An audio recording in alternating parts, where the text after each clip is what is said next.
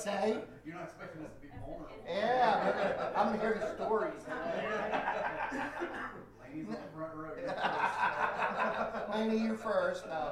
No, I mean, this is, and actually when you kind of, when this is a topic we hear about, and in fact, I think I'm going to start off, I was going to do this at the end, but I'm going to do this. We're going to watch a video. Yes. It's like school, video day. I'm back in the old school days of, I don't know, Lance probably remembers this. When you walked in the classroom and you saw the film projector, you went, yeah! All right, it's going to be a good day. Sleep. Yeah. And the little thing where you had to put the ribbon through and everything and stuff. So, If you guys want the lights off, it's either pitch black in the video or the video. what do you guys prefer? It doesn't matter, okay, we'll leave it like this. How many of you know Brene Brown? Anybody know Brene Brown? Personally. Oh, yeah, sure. Vulnerability. This is actually a Shane conference, but she's talking about vulnerability. And I just want to play this here quick. I was going to do this at the end, but I'm going to do it now. Oh. Our most accurate I need to measurement start of over because courage. it missed the first part of that. Hey, what's up, sir? Xander. Oh, now it's doing the circle thing. Doing the circle thing. Doing the circle thing. Freaked it out. Huh? You freaked it out. I know. I asked it to do something it wasn't prepared to do. All right, just talk amongst yourselves while the circle of death goes on. So, About to restart it. do I really have to restart it? Well, we might have to like close like the video out and then reopen the video. Are you connected to Wi-Fi? It's connected to my hotspot because I don't know the Wi-Fi, way. I have it if you want it. Well, just a minute. This should work. Oh, yeah, he just refreshed with it. That's just it. You ever try like maybe like going back like 5 seconds, seeing how it works? Well, I think well, I mean, wait. What's so that's what funny? you It was did. playing a second ago and then it does this. Yeah. Sometimes you Just have to, refresh the you page. just have to reload the And then you page. scroll back if you want it at that time, 4 minutes, 43 seconds. Yeah, All right, Here, time to I'll play give the you dinosaur the, game. Beat my high score of like 4,000. I can give you the password for the Wi-Fi. Do I have time? It's like 2 seconds. Just a minute. I'll talk to my. So, what do you guys think of vulnerability? What's scary about vulnerability while I do Everything. it? Well, come on, give me an idea. What is everything? What is vulnerability? Opening yourself up. Yeah. Hmm? Exposed. Yeah, you guys saw the definition before I got this, right? People really take advantage of you. Can be, yes. But there's no way to avoid vulnerability when you think about it. To live is to be vulnerable. To be in a relationship is to be vulnerable. That's true. There's no way, as we're going to discover by the end of this class session today, there is no way to conduct your life without being vulnerable. No one can really know the true you. Say what? Nobody can really know the true you unless you really are. That's a great way to put it. Otherwise, we have to be fake or we have to be cut off from people. It's like your way of minimizing the vulnerability. I'm not even pick. Oh, there's me. Okay, there's me. There's me. His password is 1234124 or ABC. How'd you know that? It's the same on mine. All right, here we go. It's so much easier to tell people like when they're like, oh man, my Wi-Fi's down. I'm like, here. just Year by grab it." Theodore Roosevelt. A lot of people refer to it as the man in the green quote. Every color. All right. And it goes like this. It is not the That's not the part I wanted. I had to go back again, and it's going to do these. ability is our most accurate Vulnerability. measurement of courage. To be vulnerable, to let ourselves be seen, to be honest. One of the weird things that's happened is after the TED explosion, I got a lot of offers to speak all over the country. Everyone from schools and parent meetings to Fortune 500 companies. And so many of the calls went like this. Hey, Dr. Brown, we loved your TED Talk. We'd like you to come in and speak.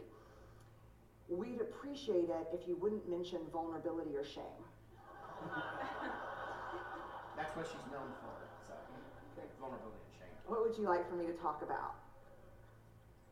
There's 3 big answers. This is mostly, to be honest with you, from the business sector. Innovation, creativity, and change. So let me go on the record and say, vulnerability is the birthplace of innovation, creativity, and change.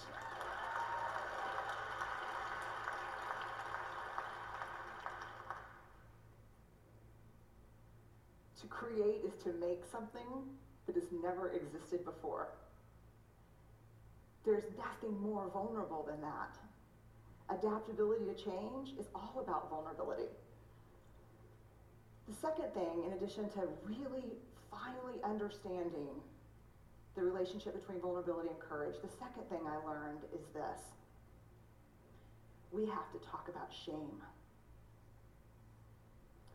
And I'm going to be really honest with you. When I became like a vulnerability researcher, and that became the focus because of the TED Talk, and I'm not kidding that. I'll give you an example. About 3 months ago, I was in a sporting goods store buying goggles and shin guards and all the things that parents buy at the sporting goods store. About from 100 feet away, this is what I hear. Vulnerability TED, vulnerability TED.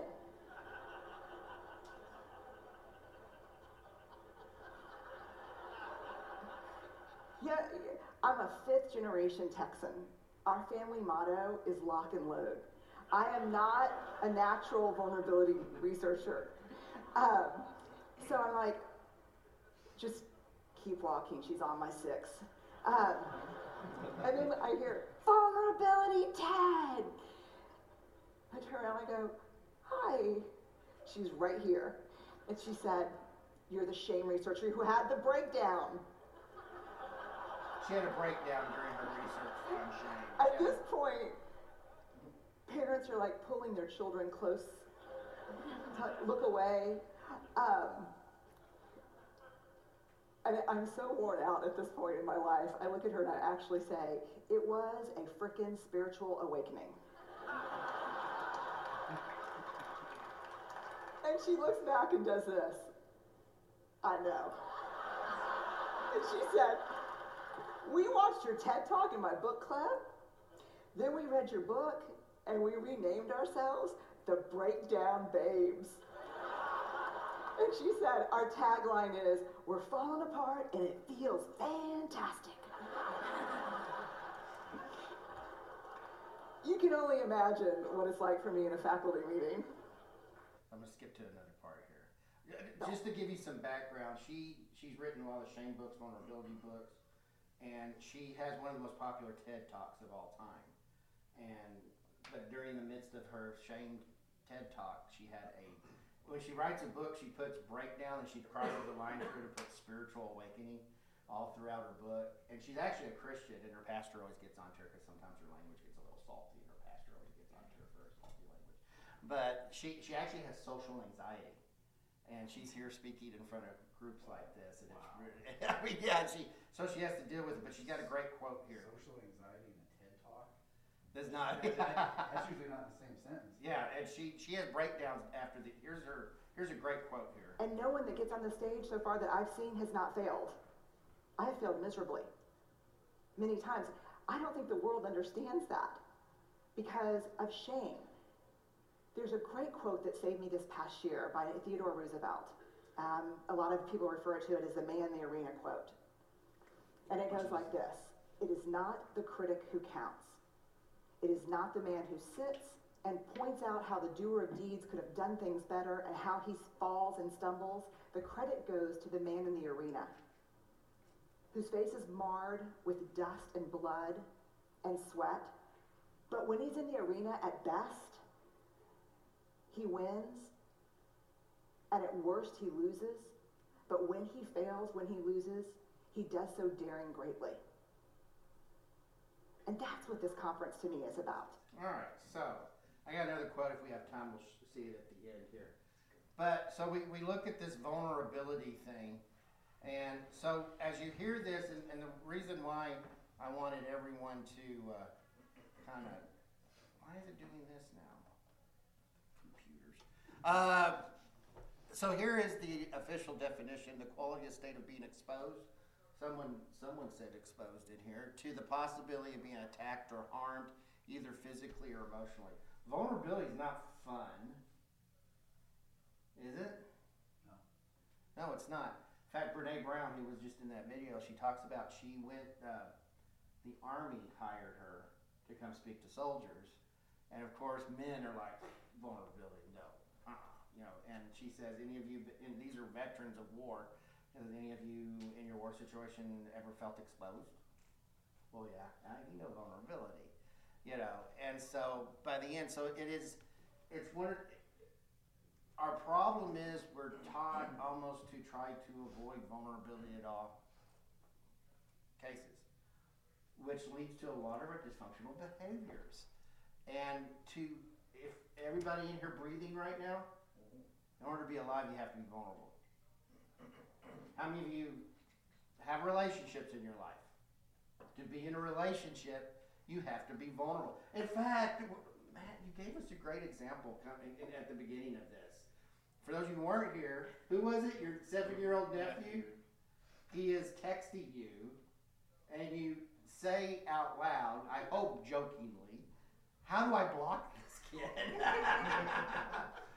Which we'll get to the traumatic reasons why not to traumatize a 7-year-old by blocking him. But do you mind me asking you, what is the issue about the uncomfortability?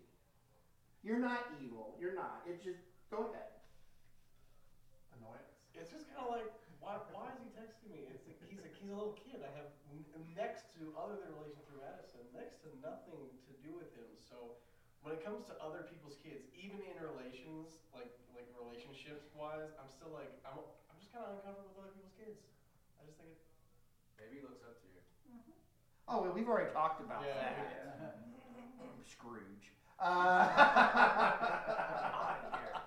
Hey, let me give you my card, because that kid's going to need some counseling in a few years after the rejection that Matt does. No, but I mean, we're joking with you. But I mean, there is an uncomfortability which comes with vulnerability. You said other people's children. Yeah. Where's the uncomfortableness from all that? I don't know if I could. I mean, I can't. Probably because you can go to jail for it. Well, I mean, there's a long list of things that you can do for that. some of the things that cuts us off from situations like this, and thank you for allowing me to use you as the guinea That's pig, fine. is an uncomfortableness with vulnerability. If I may speak for you, there is a vulnerability having a 7-year-old, and he's constantly texting you, right? Like, It's probably every few days. I just go and I just delete the message. wow. He doesn't respond. I responded once. He looks up to you. Well, I mean, but there is a vulnerability that even coming in that kind of opening yourself to anybody. We're not just talking romantically. We're talking about any type of relationship. Is setting yourself up for hurt, whether disappointment. Well, I mean, I think we put it under the umbrella hurt. I mean, all that comes, disappointment, physical, emotional, psychological. I mean, in order to have a healthy relationship, that person has to see you. And that means vulnerability, that means opening up parts of you. And the more intimate the relationship, the more you have to show them. Because if you don't, it's a relationship based on fakeness. It's a relationship based on not being true.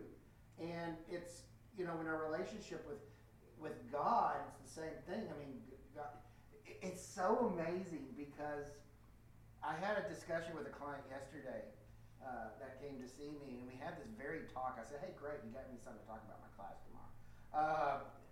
And he said, he grew up in a kind of church situation. Don't talk about your problems, particularly to God. Said, well, don't tell God that you're having a bad day. And he goes, why? God knows. He knows I'm having a bad day. And he grew up with thinking, well, it's it's negativity and it's negative confession and stuff, and it's not showing faith because you're admitting you're having a bad day. And I went, that's the worst type of, that's fake faith. Because basically, what you're telling, you say, well, don't say you're sick because you might, because that's negative confession. You don't say you're having a bad day because it's negative confession. Is actually saying that you serve a God who can't handle anything. You're supposed to lay your burdens out. Exactly.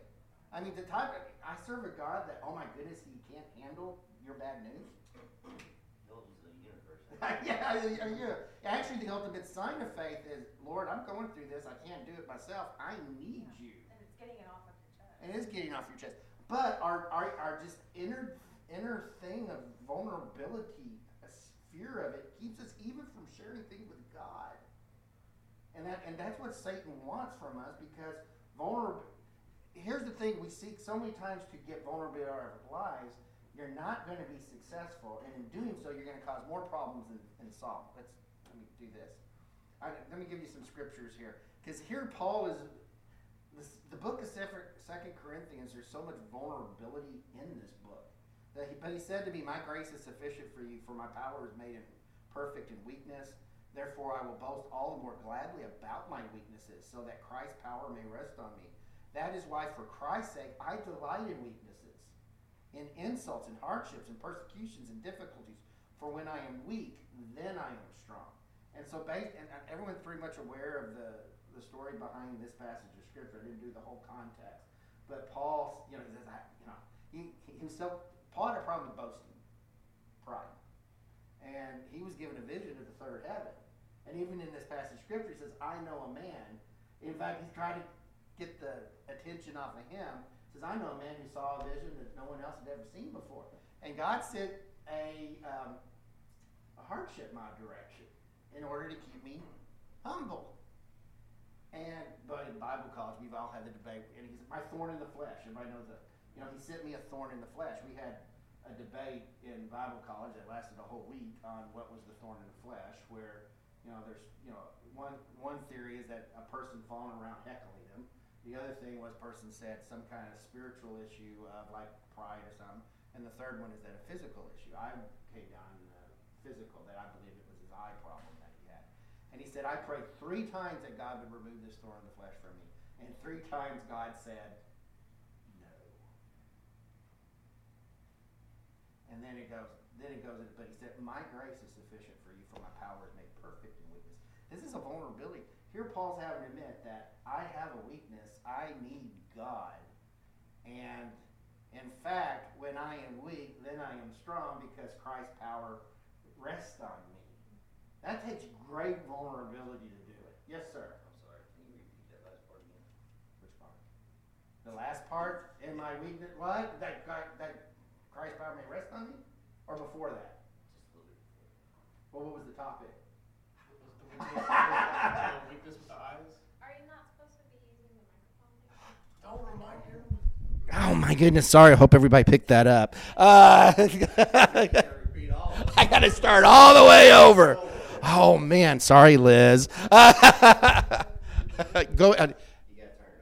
No, she turned it on before you guys got here, so it's okay. So, Ed recorded everything, even your tiger stripe story. No, he couldn't hear it. She'd cut that out.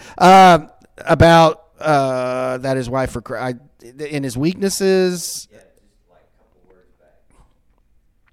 Ended on rest, I think. Rest. Well, because even in my weaknesses, I'm strong, and in my weaknesses, because Christ's power rests on me, I am strong. Okay. Is that it? Yeah, I think so. Or I don't know. It's just, what was the topic at hand that you were wanting to know about? Oh, therefore he boasts about his weaknesses. And it takes great vulnerability in our relationship with God. Otherwise, we're prideful. Yeah. To admitting, I have weaknesses. I have pride. I mess things up. I'm a jerk at times. And my weaknesses are all at the front, because as a Christian, Christ's power rests on me. Therefore, turns my weakness into strength. A great example is Paul himself. He was a bigot. He hated Gentiles. He hated Christians. And not only does when Christ saves him and his power began to rest on him, he became the greatest of Christian preachers, but he even became an apostle to the Gentiles. He was a Jew. He was a Pharisee of Pharisees, a Jew of Jews, where he hated Gentiles. And through that weakness, when Christ's power rests on him, he becomes the apostle to the Gentiles. Isn't that amazing? I mean, that's what God can do when we admit our vulnerabilities to him. Peter was a coward. Hey, Christ, Jesus, I'm going to stand with you. I'll get the sword and I'll fight for you. Jesus goes, no, before the cock crows 3 times, you're going to You're going to, no, before the cock crows, you're going to deny me 3 times. No. And he does it. And he is in his shame. He's in his vulnerability. But then on the day of Pentecost, he's the one that stands up and proclaims Jesus to a multitude of people. So when we glory and we sit in our weakness but give it all over to Christ, it can become a strength.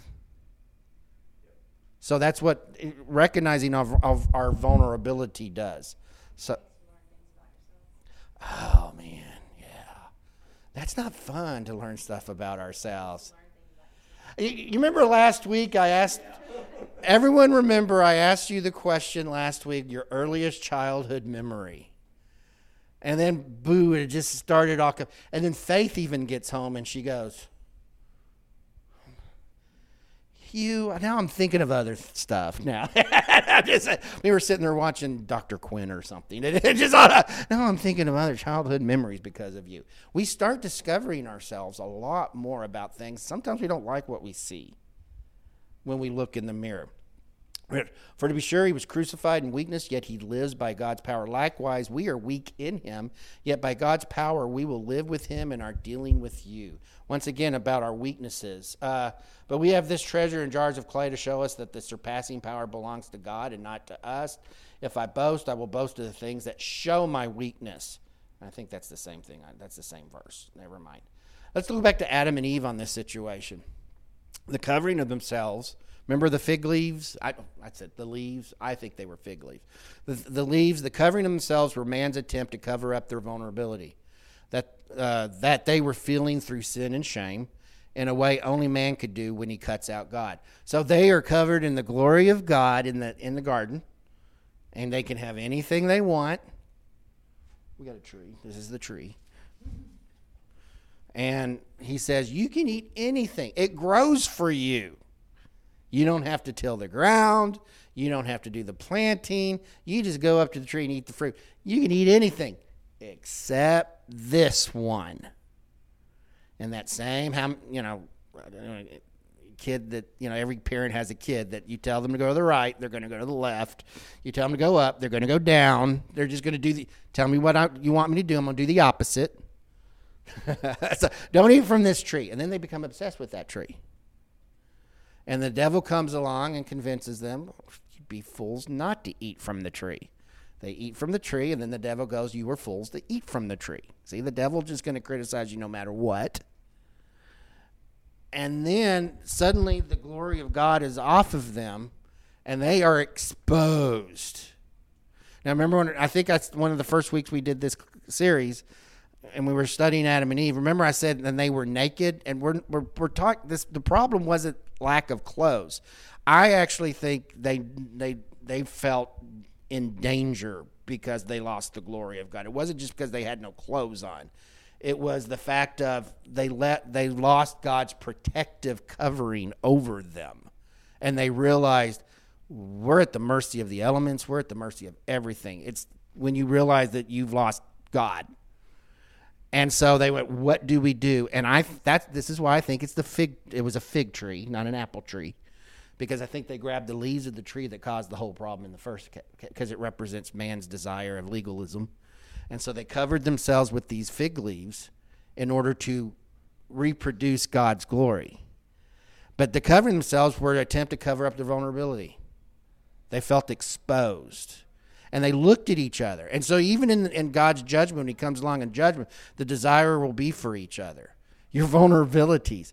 I mean, God almost kind of predict marital strife and such, because in the dealings of vulnerability, when couples come to me, it's usually because one or both of their vulnerabilities have been challenged or even betrayed or exposed or hurt or something like that. But that's all relationships. So Adam and Eve, all of us, God said the desire will be for your husband, but he's really saying it to both of them.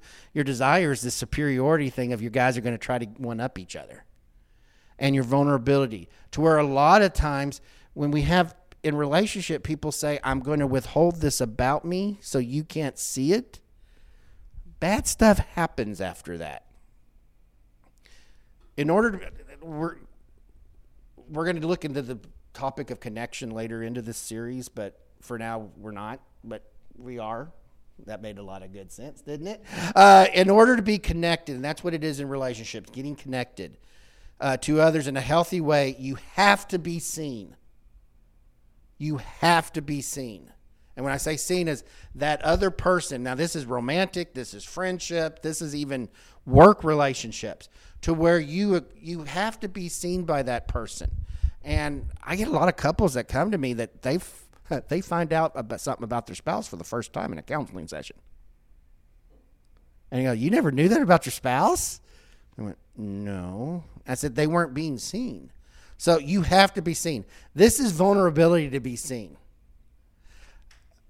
In that story, that was kind of the tiger stripe story.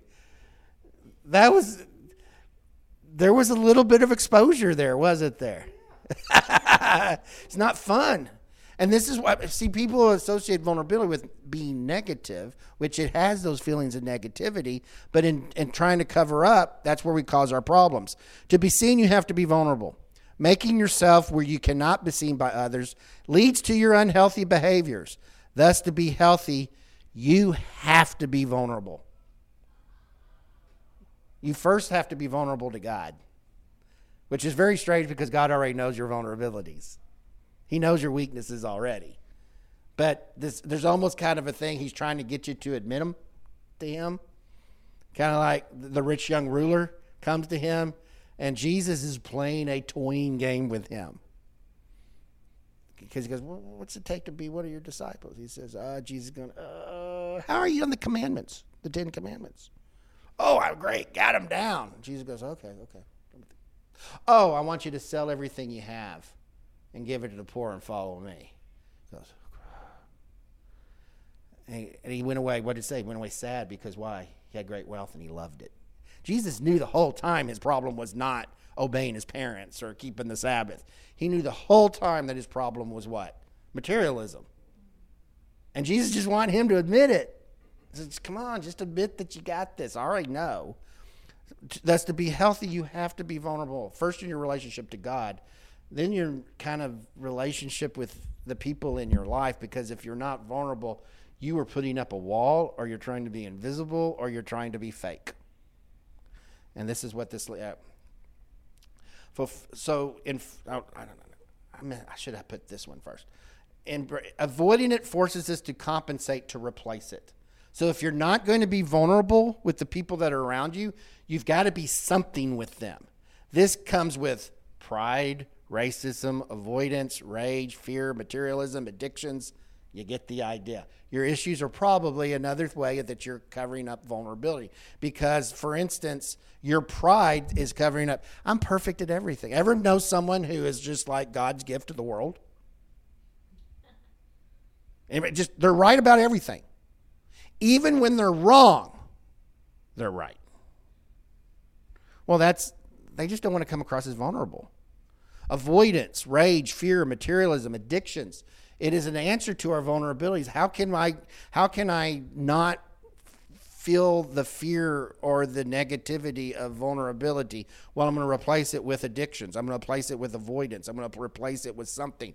So I try to get that. Adam and Eve tried to replace it with their own leaves because they lost the true glory of God. They lost their covering, so they tried to cover it with man-made. Legalism, folks, in a church is man's attempt to replace the true holiness of God with a man-made regulation. Vulnerability. Because you feel legalists are the most spiritually scared people on the face of the earth. They can't handle the vulnerability, so they replace it with a man-made rule system. Well, my sleeves only go up to here and my dress only go here. I don't smoke, I don't chew, I don't date girls who do, kind of a thing. And anybody ever hear that before? You've never heard that? My dad grew up in a church that's what my dad and his church was old time Pentecostal. Said that we don't date, we don't chew, we don't date girls who do. And no, we don't drink, we don't chew, we don't date girls who do. And so, but I mean, legalism is man's attempt to face his own vulnerability. Can't handle it, so I make up man-made rules, and we keep them. Therefore, I do. But they're the most unhappy people, really, deep down. So this is at the heart of relationships. So what does this have to do with shame? Because vulnerability, if not handled well, leads to a lot of shame. There's no shame in being vulnerable. Brene Brown at the beginning of that video talks about to be vulnerable is the biggest sign of courage. There is just something to be said about being vulnerable with someone. That has anybody ever had to tell something to a spouse or a close friend of something from your past that was like the scariest thing you ever had to say to that was vulnerable, but it was courageous? And hopefully the other person did not betray that vulnerability. And that's our problem a lot of times with this, is we were betrayed at one time with our vulnerability, so we get to be scared of. Does that make sense? Someone betrayed our vulnerability and hurt us, so therefore we hold our vulnerability back from even healthy people. And when I had to explain to Faith some of the things that I went through as a child, for a man particularly, that's tough. It's tough for everybody. And just to go when she, because to be honest with you, and I wanted to be the typical man of just nothing, tough and stuff, and I had to tell her some of the things, and she goes, it was scary. And I mean, I've had the counseling sessions where the man comes to me privately and says, I need to tell my wife that I was molested as a child. And that is it's tough for everybody. But, dealing with men, because they tend to have a harder time with that because of the manhood thing and everything, the masculinity, having to go tell his wife that I was molested as a child. And that was great vulnerability. And that's where you're hoping that person you're telling is safe, is healthy. And what I always tell people is not everybody's earned the right to hear your vulnerability. Stay away from jerks. They're just, not everybody has earned the right to hear your story. There are idiots out there. And everybody see my post yesterday? I put about don't take the criticisms of people you wouldn't go get advice from. Live by that. If you're not going to go get advice from them, don't let their criticisms get to you. But anyway, it is at the heart of healthy relationships that I should put is vulnerability, of being vulnerable, of being that seen. Secrets keep people sick. I'm going to continue to live by that. Let me go back. Here's the thing. You are worthy of connection. This is how we fight vulnerability. By saying you are worthy of love and belonging. Now, some of my very quote-unquote spiritual friends, we're not worthy of love, brother. We're sinners. Okay, spiritual aspect. I understand what you're saying there. But I'm talking about in human condition. All of you are breathing. All you have a pulse. Right? You are worthy of love and belonging. Worthy of what? Love and belonging. I don't know why I did this. So you can hear me better. I don't know why I did. I love and belonging. Worthy of love. We're worthy of human respect just because we're alive. Now, sinners, I know, but we're sinners saved by grace. As Christians, our life in Christ is the foundation of this belief. Did I tell the story about the Little Caesars manager up north somewhere? I don't know if she found out she kept coming to work. She came to work early one day and she saw the homeless guy that's in the neighborhood, and he was searching the trash. His thing was he was digging out the pizza they'd thrown away to eat it, and she went into tears. And so she left him a note saying, you are a human being. You don't need to be digging through trash. You are worthy of more respect than that. Please come up to the front door, come inside. I'll give you fresh pizza and something to drink because you deserve respect. And I think that's what Christ's purpose for us is. Yes, we're sinners. Yes, what's the old hymn? Such a worm as I. I mean, just this unhealthy, low self-esteem we're supposed to know. You fight vulnerability by saying you are worthy of love and belonging. And a lot of times in my relationship counseling, I'm going, this is where we set our boundaries. I know Melissa talked about boundaries, but one of the biggest boundaries I do say, and sometimes this takes great courage to say, you're not going to talk to me that way. And because I'm worthy of respect. And, I've had to, in my sessions as couples, I've had them say some really wicked things to each other. I said, wait a second here. You can be mad, but you don't get to say that. You don't get to call them that. I said, there's a difference between expressing anger and expressing disrespect. And you are worthy. If Satan does anything, that first part right there tries to get you thinking that you are not worthy of love and belonging. He tries, because once again, what I'm saying is our life in Christ is the foundation of his love in our life. He died for us. He went to the cross for us. Why? Because he loved us. For God so what? Loved the world. That he gave his only begotten son. Christ went to the cross based on his love for us. And he wanted us to what? Belong to him. Satan tries to get us to forget that we are worthy of that. Now, in doing so, we have to, in order to become a Christian, you have to go to Christ and say, I'm a sinner, I need your forgiveness. And that takes great vulnerability on our part. But look at the benefits. And that's why I want to teach people. The benefits of vulnerability done in a healthy way are wonderful. Because when we are seen by each other, we grow closer. And when it's done unhealthily, is that a word? Unhealthily. Sure. Leads to shame. Oh my goodness, you were this. You were that.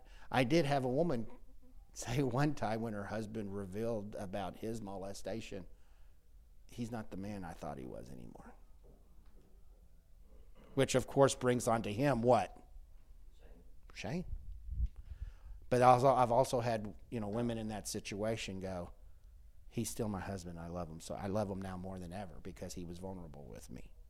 And women, same thing with their husbands. When the husband responded in a healthy way, going, doesn't change. It makes me more protective. It makes me more whatever.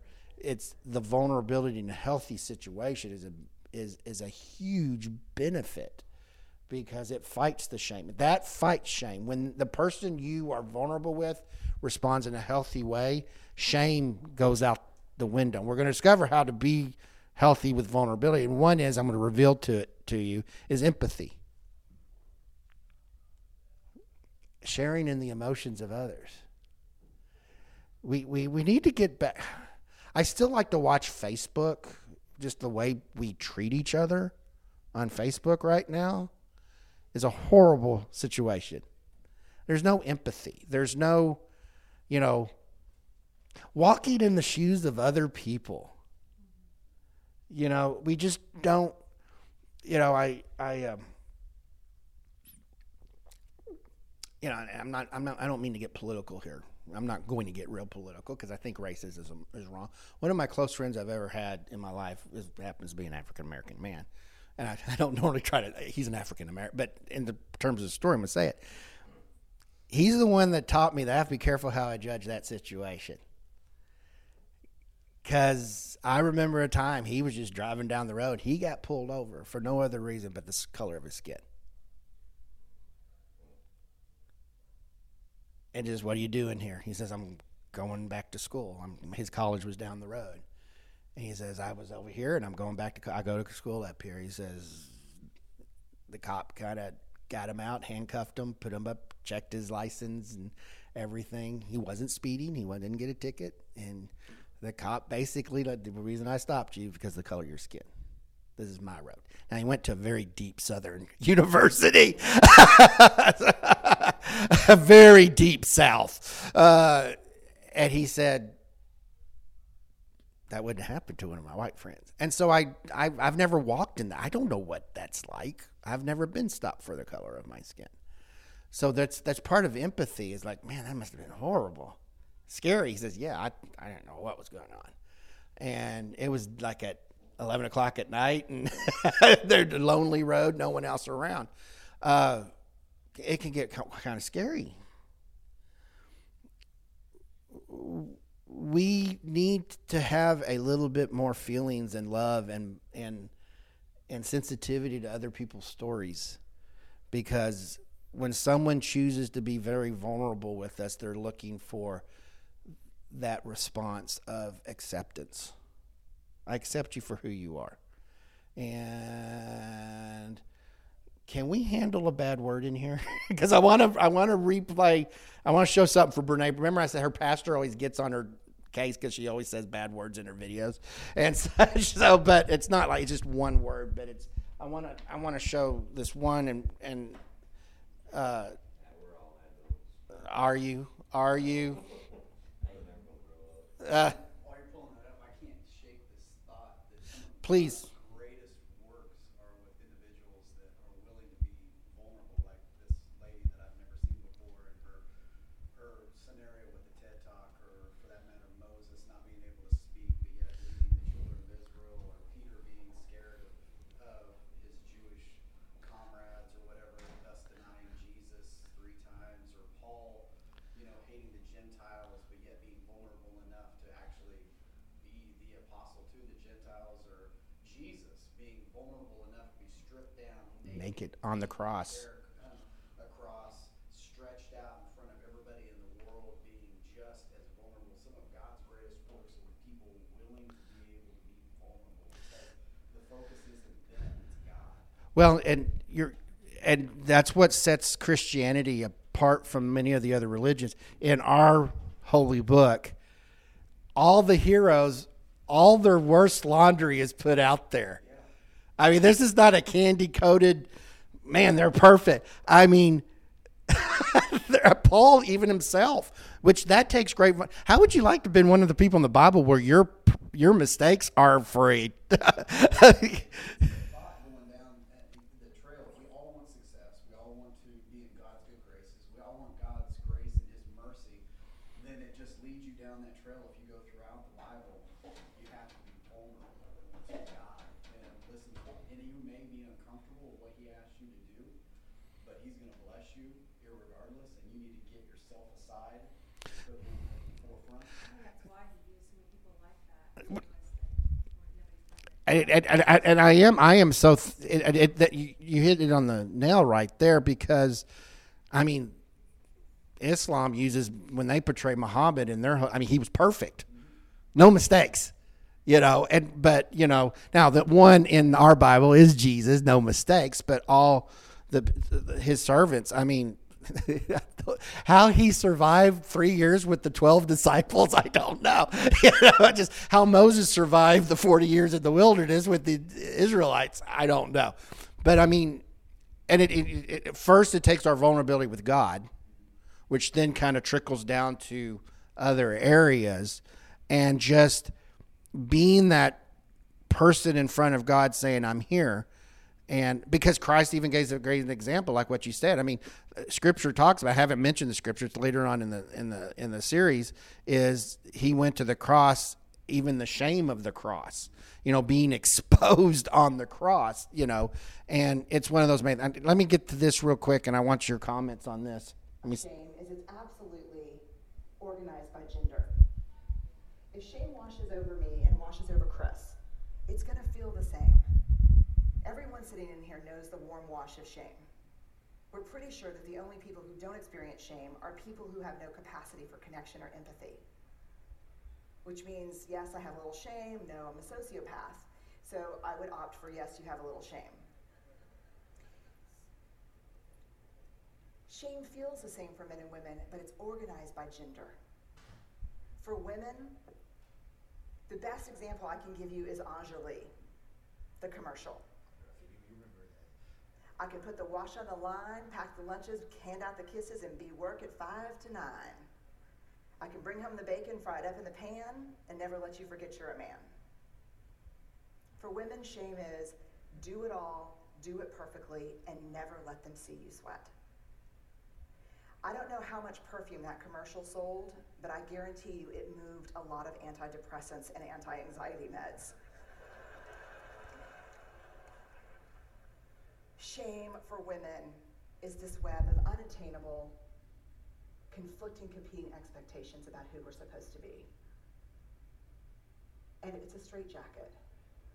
For men, shame is not a bunch of competing, conflicting expectations. Shame is one. Do not be perceived as what? Weak. I did not interview men for the first 4 years of my study, and it wasn't until a man looked at me one day after a book signing and said, "I love what you have to say about shame. I'm curious why you didn't mention men." And I said, "I don't study men."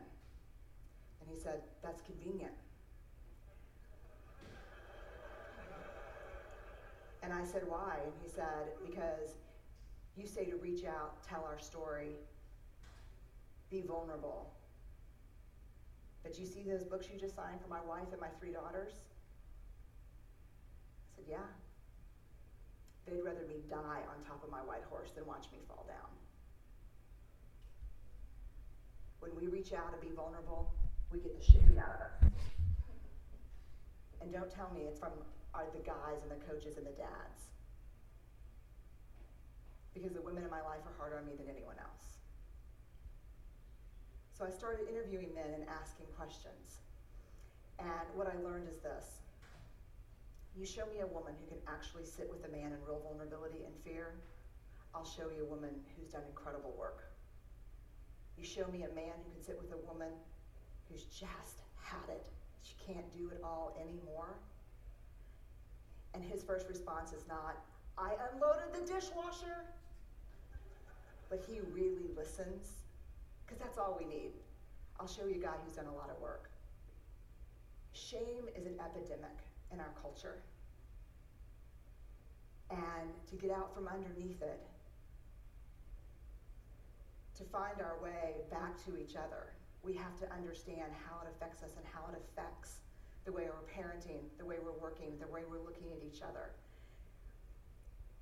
Very quickly, some research by Mahalik at Boston College.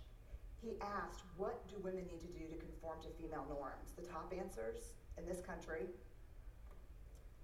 nice, thin, modest, and use all available resources for appearance. When he asked about men, what do men in this country need to do to conform with male norms? The answers were: always show emotional control, work is first, pursue status, and violence. If we're going to find our way back to each other, we have to understand and know empathy, because empathy is the antidote to shame. If you put shame in a petri dish, it needs 3 things to grow exponentially: secrecy, silence, and judgment. If you put the same amount of shame in a petri dish and douse it with empathy, it can't survive. The 2 most powerful words when we're in struggle: me too. And so I'll leave you with this thought. If we're going to find our way back to each other, vulnerability is going to be that path. And I know it's seductive to stand outside the arena, because I think I did it my whole life, and think to myself, I'm going to go in there and kick some ass when I'm bulletproof and when I'm perfect. And that is seductive. But the truth is, that never happens. And even if you got as perfect as you could and as bulletproof as you could possibly muster, when you got in there, that's not what we want to see. We want you to go in. We want to be with you and across from you. And we just want for ourselves and for the people we care about and the people we work with to dare greatly. That's the end of it. So she does it better than anybody else that I can think of. Anybody thought, any questions or thoughts about that little? Well, and I think she says it better than I could say it, so that's why I just show her. She's got a lot of videos on shame and vulnerability on YouTube. Renee Brown. She's written some books. I got her books. I use her stuff. A lot of it was based on this series is based on her stuff too. That and Kurt Thompson. But she really, when it remember the thing about the men versus women type of thing? Men, if you understand that about women, and women, we understand that about men, it makes vulnerability with each other a lot better. And actually, when I've done some of my men classes and women classes, I use this a lot. I teach all women or I'll teach all men. And, you know, it's just the vulnerability of just being there for each other and listening with empathy will help us. It doesn't get rid of vulnerability, it helps our vulnerability. Our key is not to get rid of vulnerability, because when you've been hurt, your first inclination, I will never be vulnerable to anybody again, which is the worst thing that you could ever say. Because then you'll never be close to anybody ever again. To be close, you have to be vulnerable. You just have to pick the right people, and you're gonna have to know how to do it, the safe people. And we have to learn how to respond to vulnerability and things like that. And guys, any thought about what she said about men? I'm always interested in that. I didn't think anyone else did that with the whole, I did the men's ministry. Well, it's one of the things, and I love men's ministry and stuff, but it's one of the other things we've come out of men's ministry over the last 20 years of this fighting. And sometimes men need to be little boys too in front of God, instead of just these giant warriors. Because actually we were in a staff meeting at the place I used to work as a counselor, and we were going through a study on men and women. And one of the women in there, it was a Christian counseling practice, and one was, yes, men need to be the leaders, the high priest, and da-da-da-da. And the owner of the council, the head counselor, the head of the owners goes, I'm really sick of this. And she goes, all the women are like, because we were like outnumbered by the women, like what? He goes, I understand the high priest and all that. He said, my struggle is just to be a follower of Christ some days. For me to be responsible for my wife and my children and then me and then my business, and I said, sometimes I just want to time out from that and I just need to concentrate on me. He said, if my kids mess up, well, I wasn't being a good father role model. If my wife messes up, she says I wasn't being the high priest and making the correct modeling. And he goes, I'm just me. He said, I understand the high priest thing and I agree with you, but there's some days I just like, I'm a little boy in the face of God too. And I need a little bit of, that's where the guy says, my wife and daughters would rather me die on my high horse than see me fall. I don't know, guys. I didn't know if any of you picked up on that or anything. Yeah. Anyways, but I get it. I just don't feel that way in You don't? a relationship. No. I just gave up on it. Gave it a try. it's not giving up on it. It's kind of doing a good balance of it. I'm not saying we're not, I'm the biblical standards and all that. But there's some days I want to turn to faith and say, look, I'm just trying to be a follower of Christ today. I'm just trying to, I can't be everything Probably today. get tired of feeling like a failure. I'm sorry? I get tired of feeling like a failure. Thank you. Yes, thank you for telling me that. No, it's true, because we'll talk more about it next week. How about that? I know we need to get to church, but it's true. All right. Everything I do, it's not ever good, not ever right. Well, but now that's the extreme. But in terms of me saying this, what kind of resonated with me about that was sometimes it's just, and Keith, the guy that did that, he said, I try my best. Sometimes my best isn't good enough. Mine never is. And I'm kind of like, and my wife always reminds me that you're supposed to be the high priest. He said, yeah, but I'm not perfect. And I'm talking about like everybody in my life.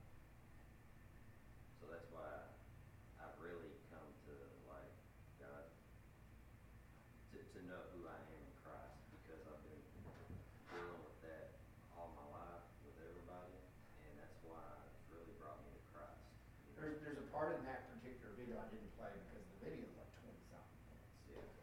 But she talks about failure.